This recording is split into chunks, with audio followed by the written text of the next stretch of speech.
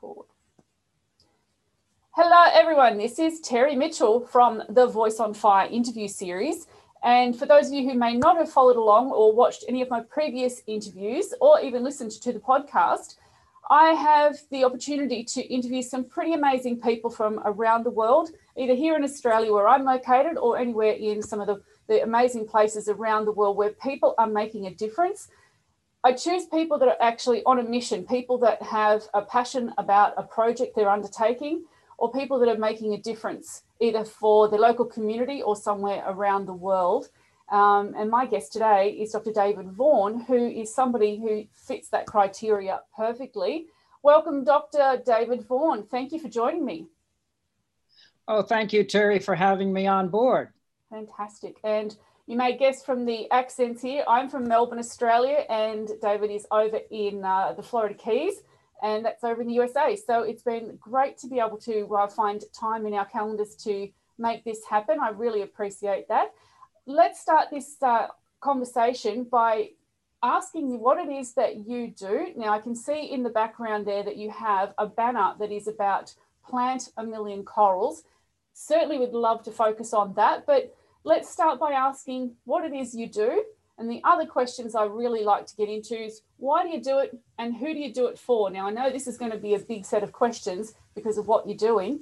So what is it that you do?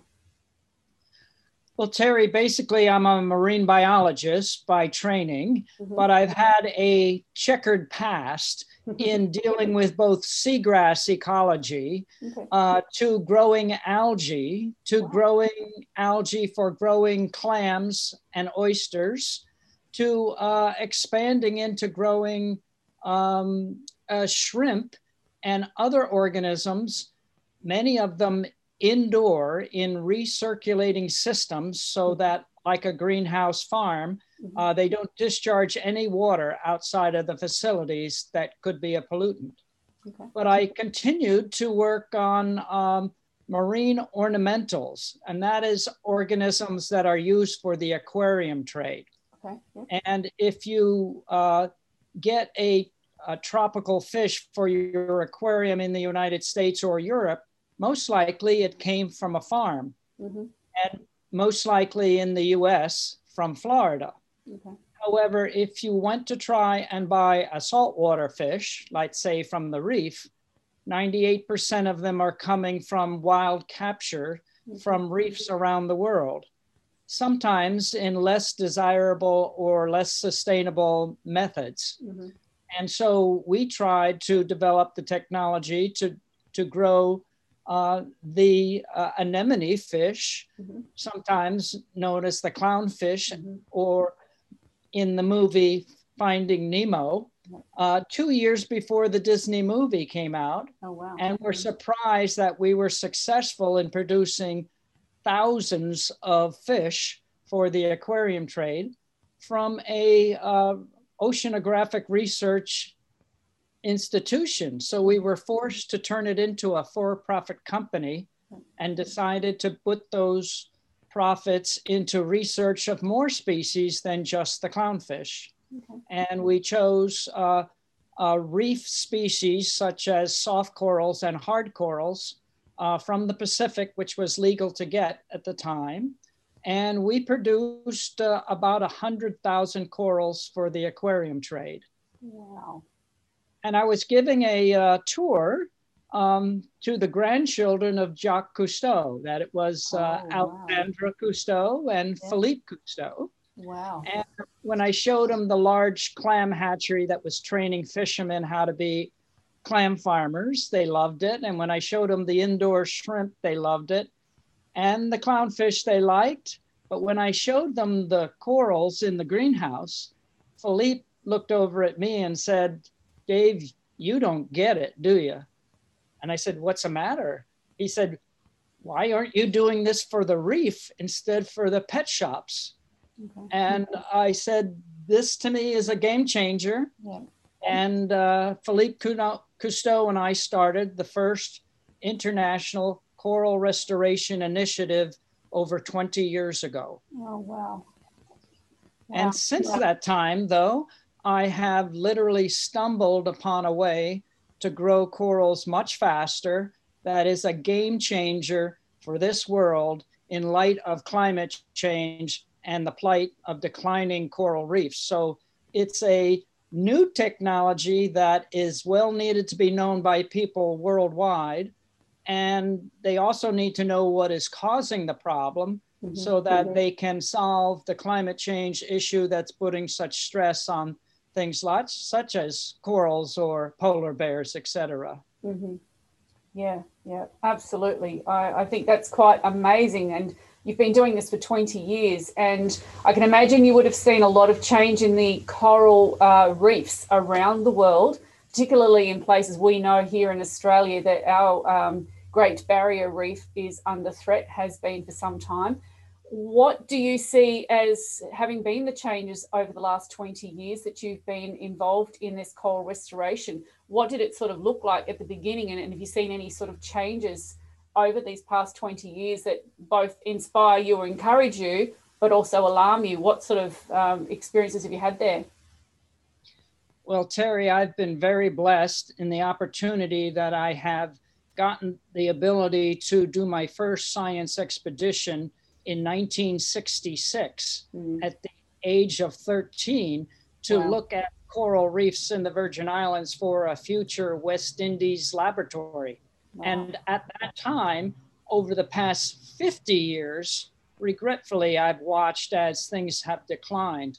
And it's amazing that in just one person's lifetime, one generation, I have to now show students learning to dive where some of these corals may be found that literally were just covered over the bottom.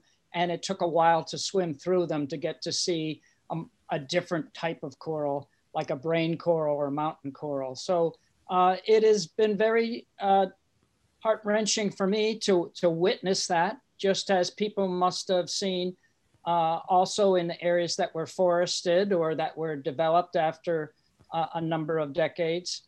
But in most cases around on the planet, on the land side, it's just local areas may be developed. Where here with us, underwater, it's really a world problem. Climate change has impacted corals around the world. And to the tune that we've lost close to 50% of the world's corals in my lifetime. Oh, wow. That is a significant number. That is quite frightening to think that so much can change in such a short period of time, which I guess in one sense kind of leads us into the discovery that you've made. And I have read some of the details about it on your website and a few different articles that I've read about what you're doing. Now, you've discovered, and I believe it was by accident, but it was a positive accident, that you were able to discover in that process how to help coral to regenerate more quickly. Share that story. Well, sure.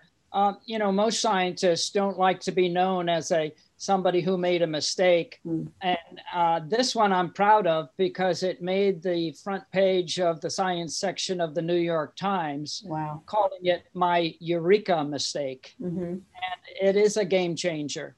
And it's been one that I'll tell you about, but it's changed my life at my age, usually the age of being retirement, to try and make sure that I can show people around the world how this is done and train them how easy it is to do.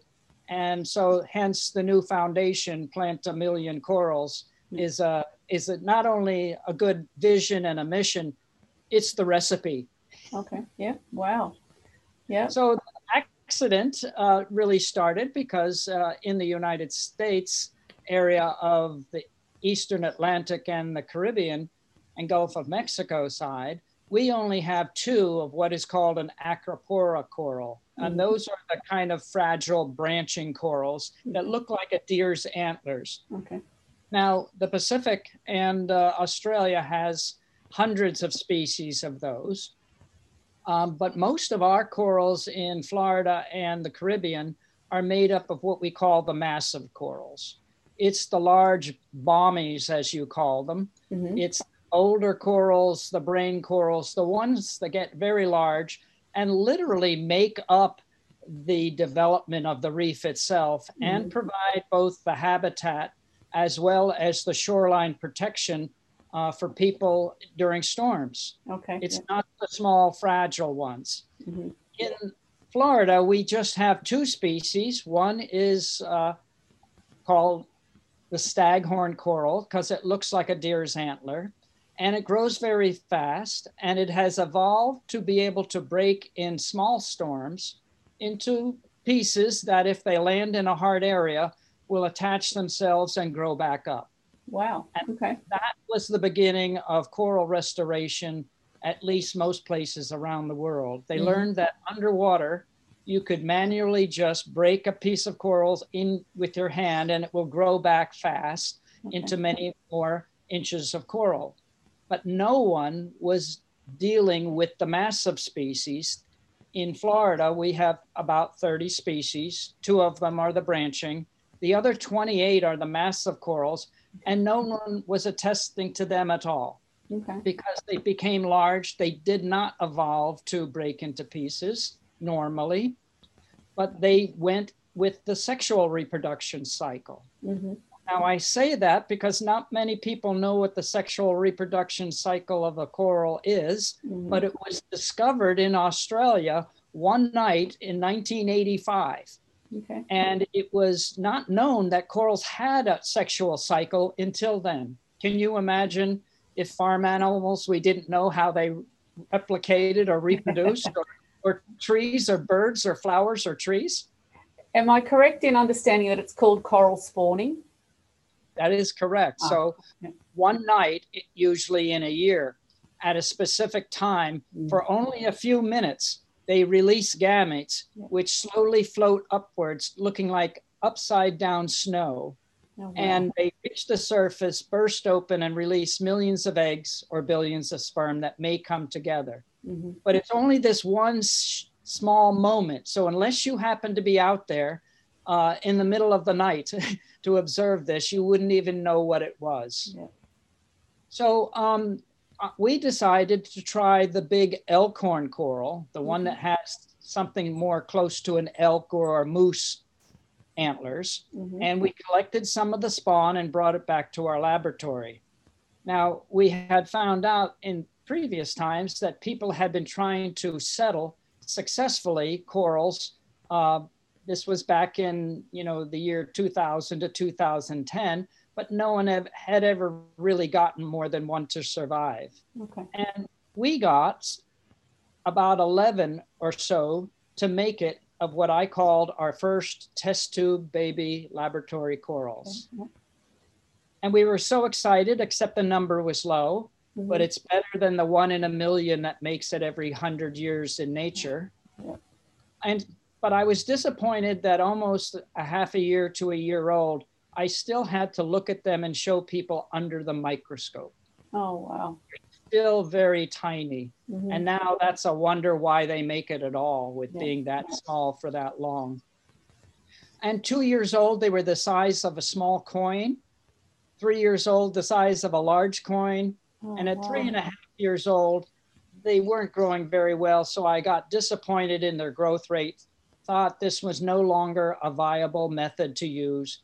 And I placed them on the lower rack of the glass aquarium tank and forgot about them. And then on one day where we usually every half a year clean the tank out and move the corals to a new clean tank and move the next group over, I went to move one and it stuck and I didn't know why. So I yanked it and I heard a crack and it broke into small pieces. Oh, wow. And it had done what corals can do best, is after a while grow onto a surface. And I was not aware of it. And I literally broke it into about a dozen tiny pieces and broke off a piece the size of a small coin that took its first 2 years to grow. And I thought it was going to hurt this precious laboratory specimen. And that's not what happened. What happened was just a few weeks later, I went to look to see how stressed it was, and it had grown back the kind of tissue that had taken 2 years to grow in 2 weeks. Wow. So I literally ran back to the old aquarium where the couple little fragments were left, and they had all grown back to a similar size. And so, Wow. as any good scientist, I grabbed a scalpel and tried the experiment over again. Mm-hmm. And it works with every species of coral we've tested so far. Wow. And with the same kind of regenerative speed, or is there like a difference in growth rate for different coral? Yes, each of the corals respond a little bit different in time it takes them to start growing again and how fast they grow. But in most cases, what we used to do is start with a coral the size of a golf ball. Oh, wow.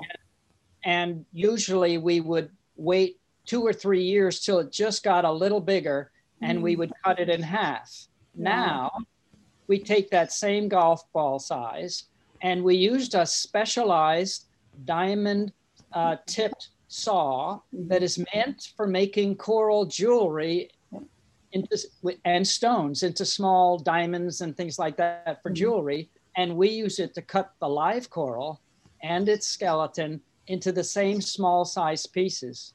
Wow. So now a coral the size of a golf ball, we will cut into 20 to 100 micro fragments. Wow. That is a significant difference, isn't it? It is. So now instead of waiting 3 years to go from 1 to 2, every 6 months we can produce another 20 to 100. So we literally are producing hundreds of corals, if not 1,000 in a single day. And within a few months, they grow up to size and are either ready to be planted or ready to be cut again. Wow. That obviously, that must have been quite an amazing discovery, and it must have not only just excited you to a degree, but given you some hope. Would that have been also the case? Oh, absolutely.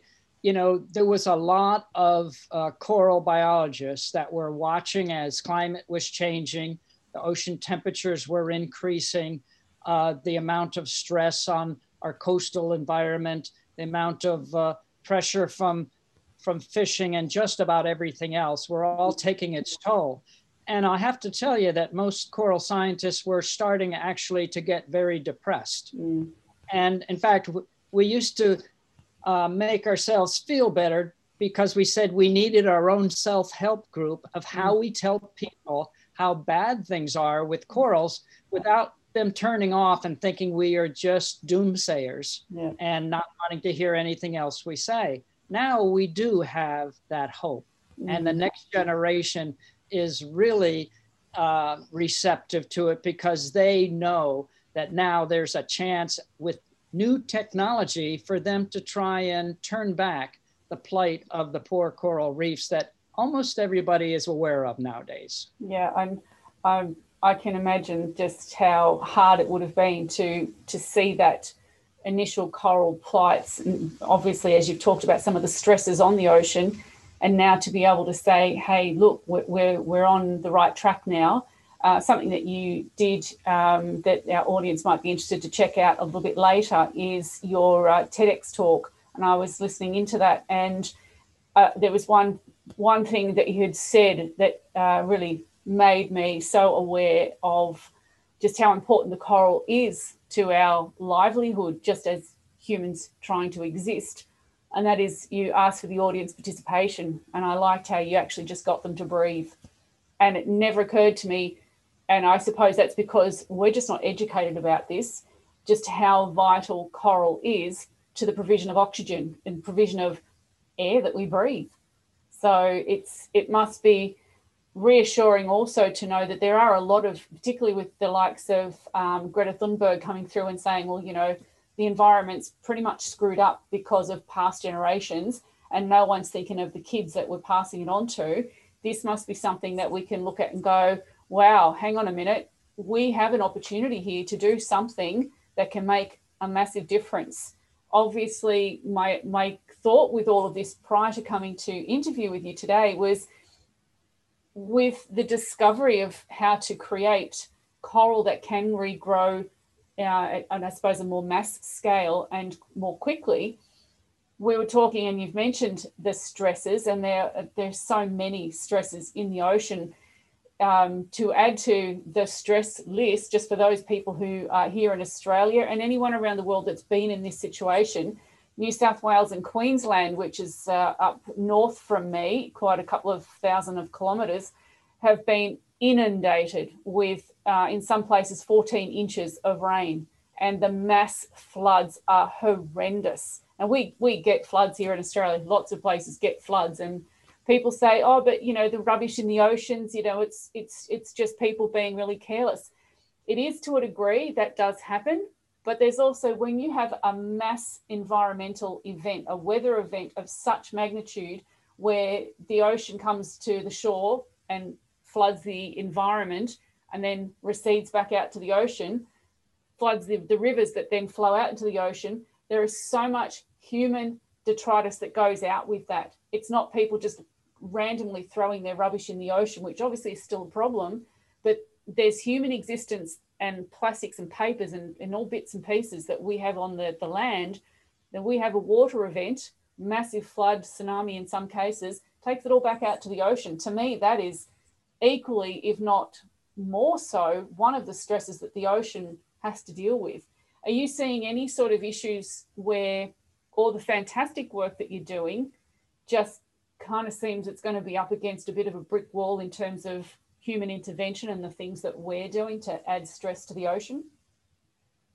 Well, I think the amount of stressors, are about a dozen.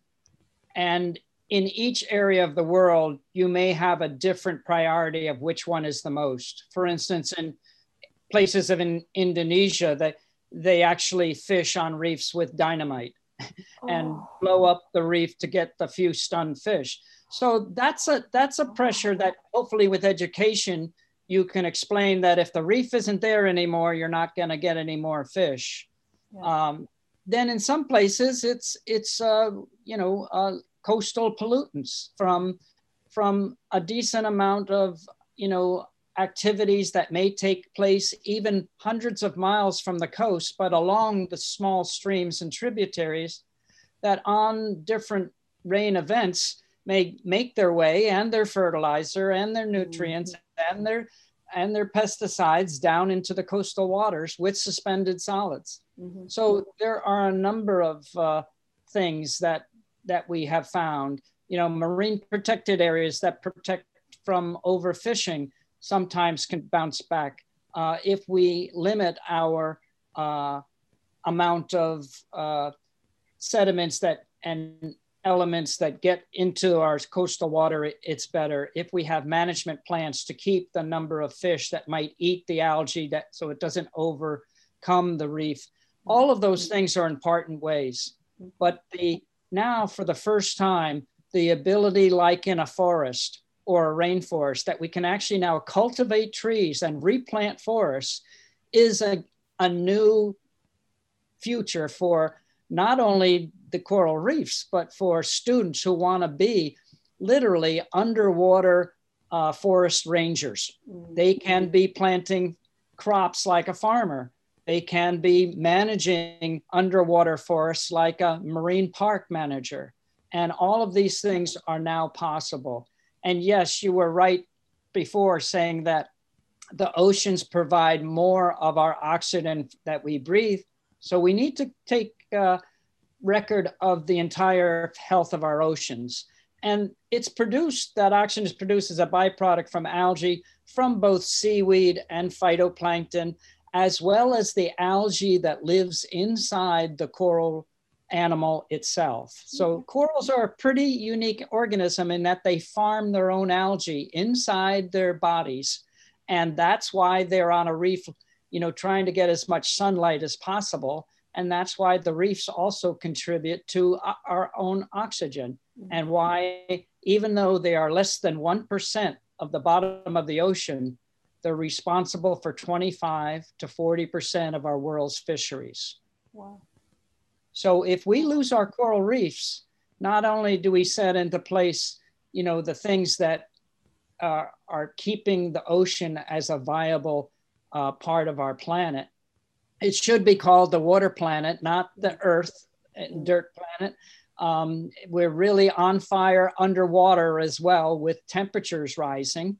And it's where the additional carbon dioxide wastes actually get dissolved in the ocean if they're not taken up by trees on land. So we're giving the oceans a double-pronged problem: higher temperatures and lower pH by excess CO2. And remember that even though corals, the animal part, gives off some CO2, the algae takes up CO2. And what they make their own skeletons with is calcium carbonate. It's fixed for millions of years in a way that's out of the system. So it's actually a very good thing to make sure we are prolific at it, besides those other things, such as you probably well know, Australia is a $5 billion tourist industry to the Great Barrier Reef. So is Florida, so is Hawaii. And so besides it providing a big amount of fisheries, there's almost 1 billion people on this planet that derive their daily food from a reef to sustain themselves and their family.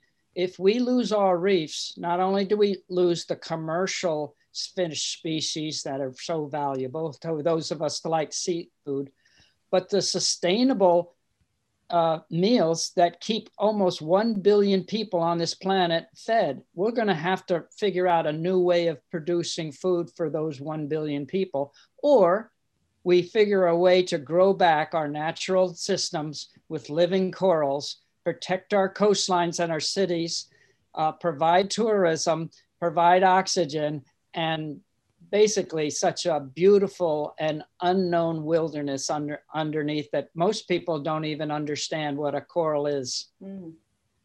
Oh, absolutely. Everything you say there just makes amazing and important sense, in the sense of not only do, corals, as you say, very few people would even know, and they might recognize that little bit of pretty pink stick things that sits inside their goldfish bowl, but it's like, oh, what is it? Well, it's coral, but that might be the extent of their understanding. There's no need for them in terms of their everyday existence to really know what it is, unless they really want to understand the value of everything that's going on in the earth around them. And, as you say, we really should be looking at what is Earth.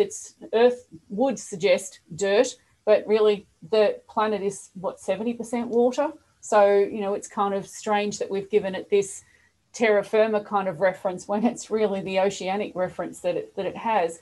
And if people were to want to understand more about the corals across the oceans, if they were to come to want to check out more information with you, where would they get that information from? I believe you've got a website that I've checked out. Is there any other, where would they come to find out more information?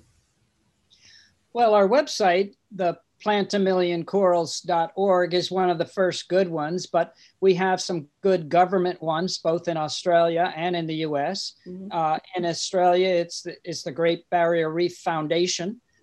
Is realizing that they are putting a big push on not just managing a protected area, but looking at actively trying to plant and restart corals. And in the United States, that's our NOAA, National Oceanographic and Atmospheric Administration, is taking the lead role on what a coral is, both education, research programs, management programs, and the like. So those two government entities would be some of the better ones to do.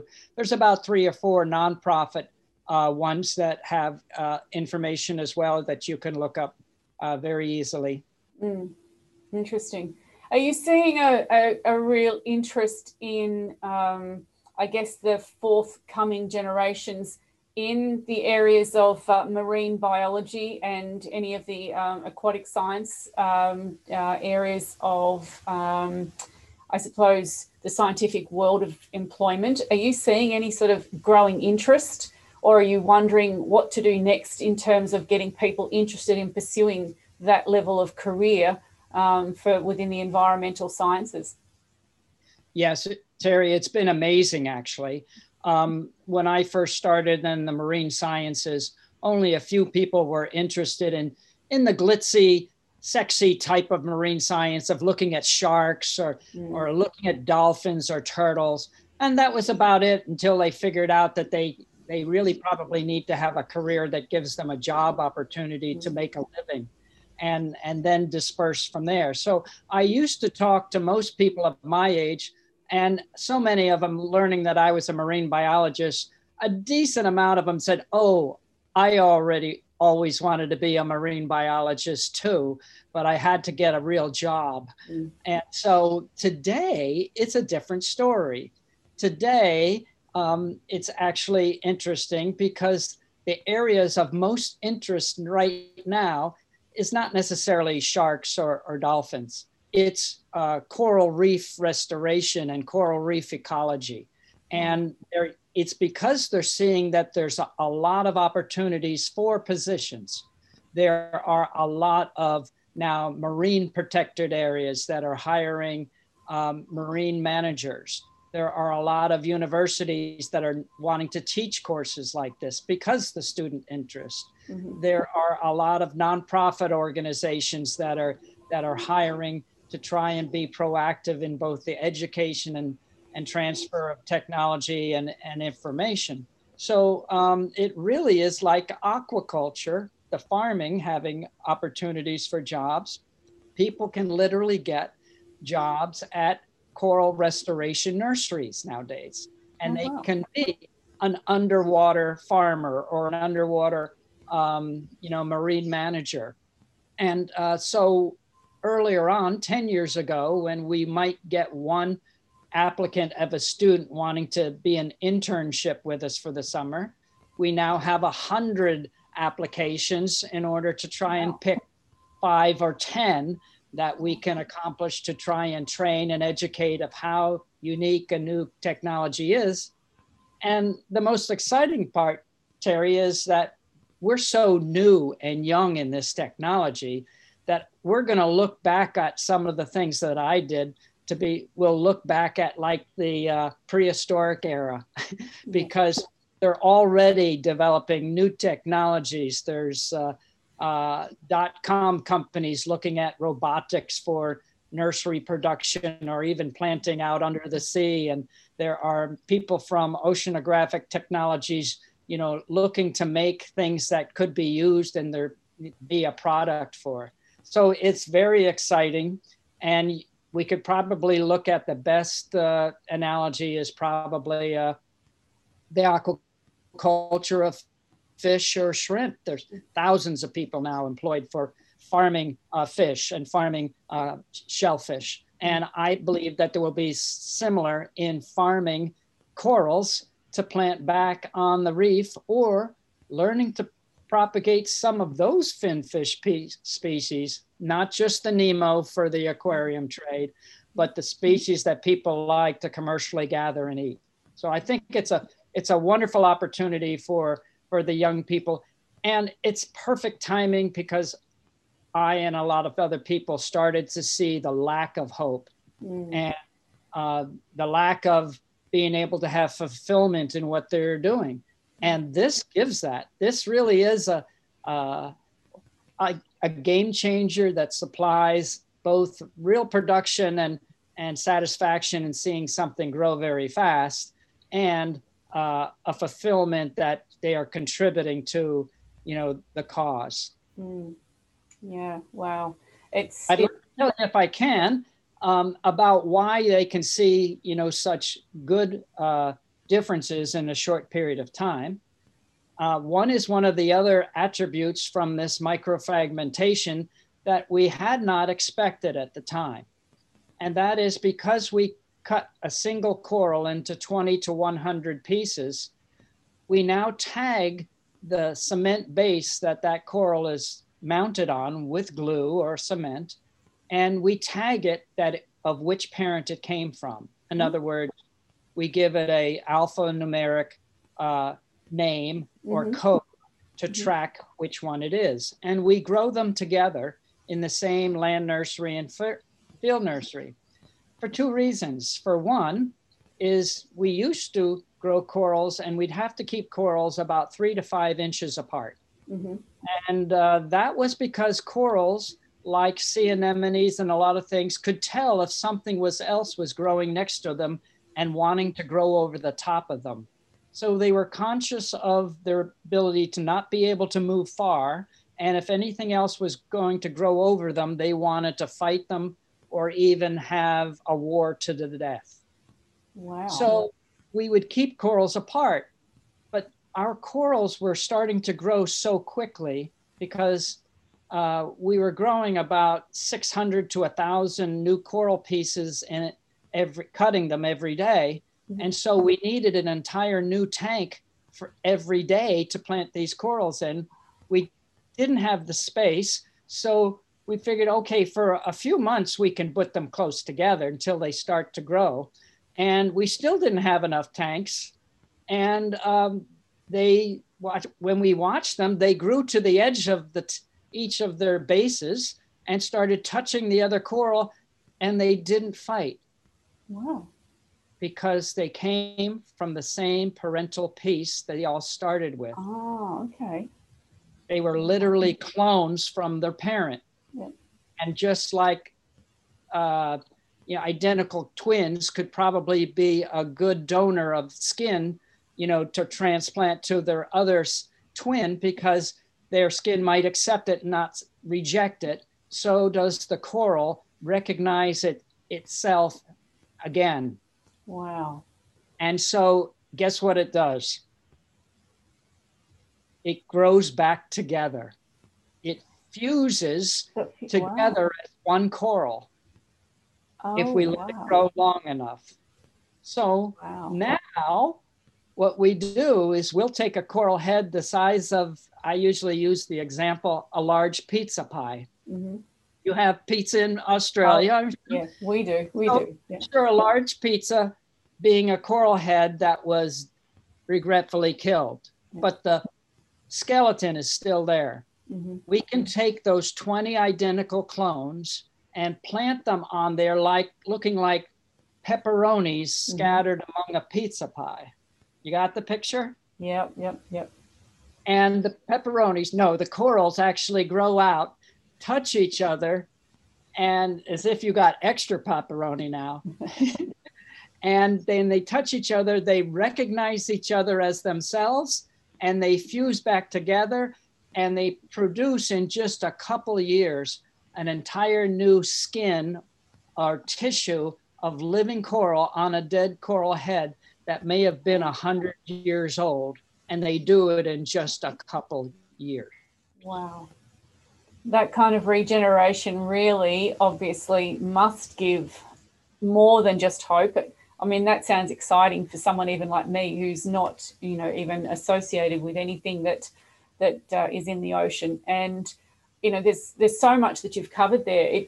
One, the idea that, and I was always fascinated by the various things that I've read about across different areas of technology having changed the employment of people going forward in a positive way, in that what you've discovered has now opened up a whole range of employment opportunities that weren't there 10, 15, 20 years ago.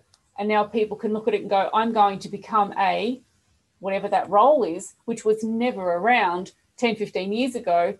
And it's evolved and allowed for new opportunities. And that, in a way, as you say, not did you have that issue of just one applicant coming forward for a role where you needed somebody. Now you've got dozens, if not hundreds of people going, I want to be in that role. And you've got to handpick, just because you can't employ everybody. It would be fantastic if you could, but it's just not the way it works.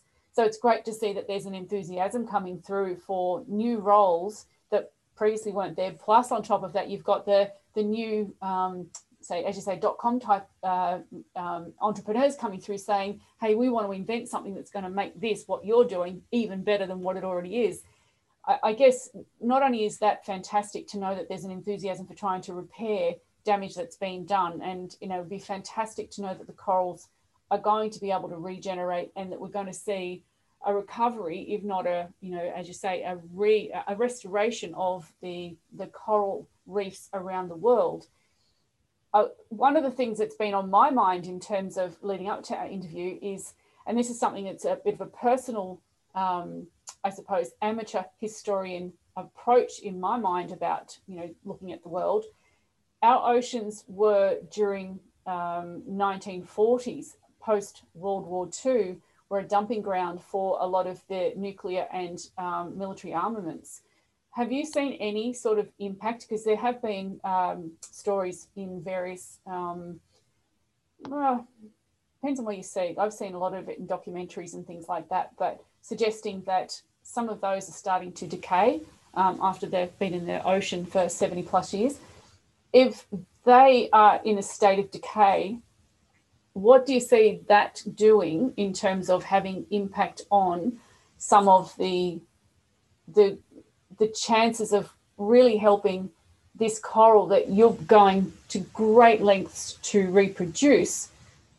Those sorts of things. We're talking about the stresses. I mean, obviously there are so many other stresses, as you say.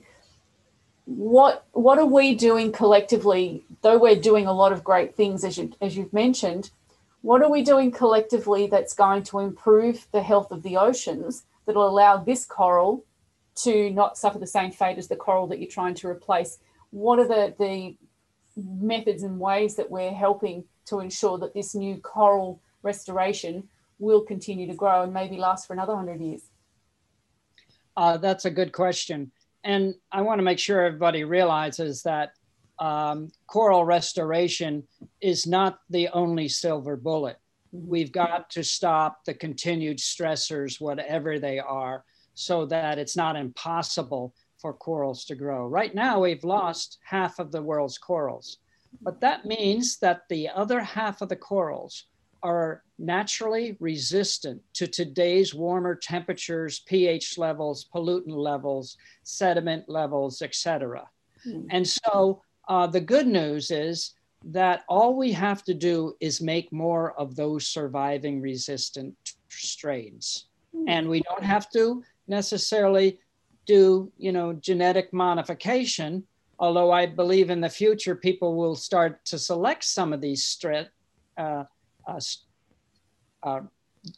traits that they have against certain stresses and be able to utilize them by, like we do with making a better, tomato that doesn't bruise as much and maybe doesn't get mold. If we see that one is resistant to mold and one doesn't bruise easily, but if we breed the two together, we may get a few that don't bruise and are resistant to mold. I think we will get that. And that's what Mother Nature does, but over a long period of time. We don't have the time. So we need to speed up and help Mother Nature do this. At the same time, we've got to try and do something about that curve of stressors that is taking place. The biggest one, the elephant in the room, is climate change. Temperature. If you go to a pet store and say, I want to make a reef tank with some corals, and they'll say, fine, keep the temperature range very narrow. You don't want it to go over this temperature or under that temperature. And we've changed that in our oceans.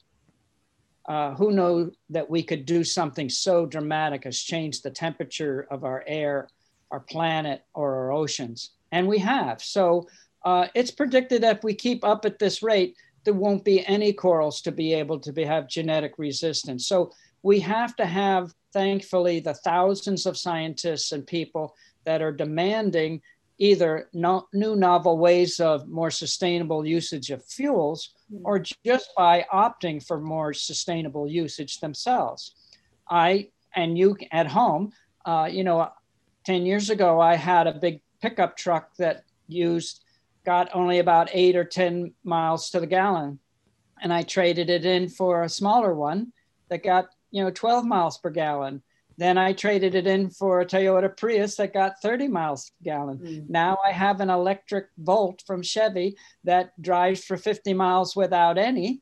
And if we all start to do similar things, then we can make a difference worldwide. If the rest of the public wants to know what they can do to help corals, that's what they can do. They can help on the consumer level by stopping those stressors. And people are doing that. They're looking for difference than than one-use plastics that would end up in the ocean. They're looking at better ways of eating health-wise that uses less land. They're looking at better automobiles. They're looking at better efficient air conditioners and usage of more sustainable ways of energy. And that's going to go a long way. But if we wait till that's complete, it may be too late for the corals. We have to keep the corals growing. And here's one thing I want people to understand. Corals in Florida are only 28 species of corals. And, some people, if they really didn't understand, what corals did, like we had been mentioning before, from the oxygen to the food, to the economy, to saving the waves from hitting your shoreline and allowing you to live along the coast for protection, is that besides those 28 species of corals, it's home to hundreds of species of fish and thousands of species of invertebrates that require that reef to be functional for them to feed, breed, or raise their young. If we lose our corals, but just put a few in some sort of aquarium bank, but lose all those fish and invertebrates, even if we put the corals back, it'll take a whole new heaven and earth to have those organisms come again. So we need to keep, it's like keeping the oaks and the maples of a forest, or the giant redwoods and sequoias healthy, so all those organisms that rely on that do not go extinct. And so that's an important part. And we can keep, some coral reef areas functional and keep all those other organisms, besides even, the ones that just like to look at a beautiful reef, or the ones like in Florida, the $5 billion economy that's directly related to scuba diving, snorkeling, and vacationing on the reef. And those 700 million to 1 billion people requiring every day some sort of subsistence to keep themselves and their families fed. So it's important. And now there is a path and a method for it to take place. So I've gathered almost all the people that are doing these innovative sciences and trials in different countries. And we've put together an edited book called Active Coral Reef Restoration, New Technologies for a Changing Planet. And it is basically a pathway to show people what we're doing and how it has been done in places like Australia and Fiji and Costa Rica, and each of about 12 different countries around the world, details on how they do it, because each of these areas may be a little bit different technique needed and applicable to their economy and their community. So you mentioned that that's a book, and I believe that that's going to be released very soon. Next month, yes. Oh, awesome. And how will it be available? Will there be ways that people can purchase the book if they want to? Sure. It's going to be available by J. Ross Publishers, but it'll also be available on Amazon in the United States. That's our big book distributor. And we'll have it on my Plant a Million Corals website of a link of how to get to that book. Because besides it just being for all those hundreds of new students wanting to learn what these are, or as a textbook in a university now, or the practitioners that want to see how somebody else has done it a little bit better to learn, it is actually good reading by the general public of seeing what is taking place, why we need actually reef restoration, and as it's being affected by climate change, so they can be a part of when they take their vacation to see at the Great Barrier Reef or in the islands of something, they'll know what they're looking at, and they can be a part of the solution in helping. This is something that will take citizen scientists and volunteers in the future. Yeah, absolutely. I think it's really, really vital that just anybody that's listening, there will be links beneath the YouTube video in the description, as well as with the podcast. I'll include any links that David can forward to me, so that for anyone that does have an interest or have their sense of urgency has been peaked because of this. It's really important that we expand our knowledge through education to understand it's bigger than us. It's not just about you or me, David. It's about every single human being on the planet has a responsibility to the planet that is sustaining us. And we've got to look at where do we start with that? Obviously, with the fact that we need to breathe. So anything that allows us to do that certainly has an important role to play. And, you know, we need to be more responsible and think about, oh, what difference can I make? How can I make that difference?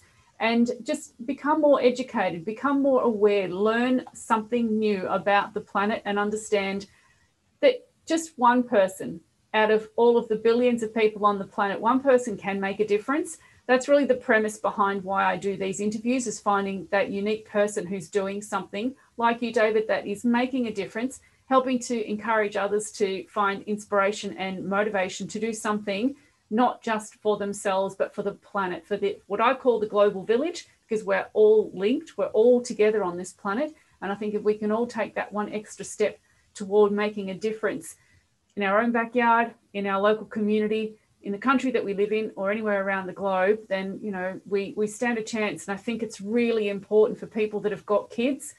Your children are inheriting this planet. You want to make sure that it's the right planet. You wouldn't just, you know, let them inherit, you know, the backyard garbage dump. I mean, but if we don't take care, sadly, that could be where it ends up, and we don't want that. So we need to take really positive action. I mean, it's not all doom and gloom. There is hope, and it's because there are people such as you, David, that are out there making a difference. I just want to say thank you so much for your time. I have really enjoyed hearing about what you're doing and really what it is that you're doing, not just locally, but inspiring not only new students coming through in the science areas, but also helping around the globe where all of these coral reef projects can get underway. Whereabouts are they actually taking place? You've mentioned a couple. Are the projects for restoration taking place like literally around the world, or have you just started? Yes, there's actually in Florida and the Caribbean, there's probably 50 different coral restoration projects. Now, they may be small and be one scuba club or shop with a few volunteers, and it may be large and a whole community involved. In fact, one of the things that we're trying to do with Plant a Million Corals is to make sure that every island that wants to have their community involved in this can. Mm-hmm. And most of them in the past had visited my the lab that I used to work at Moat Marine Lab, mm-hmm. Which was a $10 million laboratory. And when they saw what I was doing, a lot of them became disappointed because they thought they needed a $10 million lab in order to do this. Mm-hmm. So now we are making low cost, about $100,000, a transportable coral nursery in a shipping container, sort of like a transportable classroom. Wow. And we are trying to get sponsors who will fund that for a community so that they can have their own coral operation paid for. And then we're doing something kind of unique with the involvement of communities. We know that a land-based nursery tank is actually an attractant. Mm-hmm. It's not a nuisance attractant, mm-hmm. but because there's live corals within a couple inches of your face that you can see close up without having a mask, without having to hold your breath, mm-hmm. without having to dive, children, people in wheelchairs, in any weather conditions can go and visit these tanks, put their heads over the top and see a wonderful, living, colorful coral pumping their tentacles back at them. Mm-hmm. And they can see the sequence where we start with one and cut it into 20 pieces. And a little bit later, they start to grow up. And a little bit later, they form a colony head the size of a large pizza pie. Wow. And they can be part of an eco-educational experience. Mm-hmm. And we feel it's so attractive that people will be willing to pay at least a donation to go and see these. Absolutely. And help keep the maintenance of these in communities well funded for long term. I think that's a brilliant idea. And if there's any links that you would like for me to include in the description, please email them to me once we've completed our interview so that I can update that and increase the information that people have got access to. As I was saying, David, it's been an absolute pleasure. Thank you so much for your time. And if anybody would like to subscribe to the channel so that you get to hear more of these types of interviews and be inspired by the people around the world that are just individuals taking on the challenge to do something different, to make a difference on the planet, then by all means subscribe to the YouTube channel, and there'll also be the option to do that with the podcast. Thank you so much, David. It has been a great pleasure, and I'm looking forward to seeing when the book comes out and just knowing that people like yourself are making a difference to the air that I breathe. I'm privileged to know that someone like you is making that difference. Thank you. And thank you so much for giving me the voice, which was on fire about what's underwater. Thank you. Absolutely, absolutely. Thank you so much, David.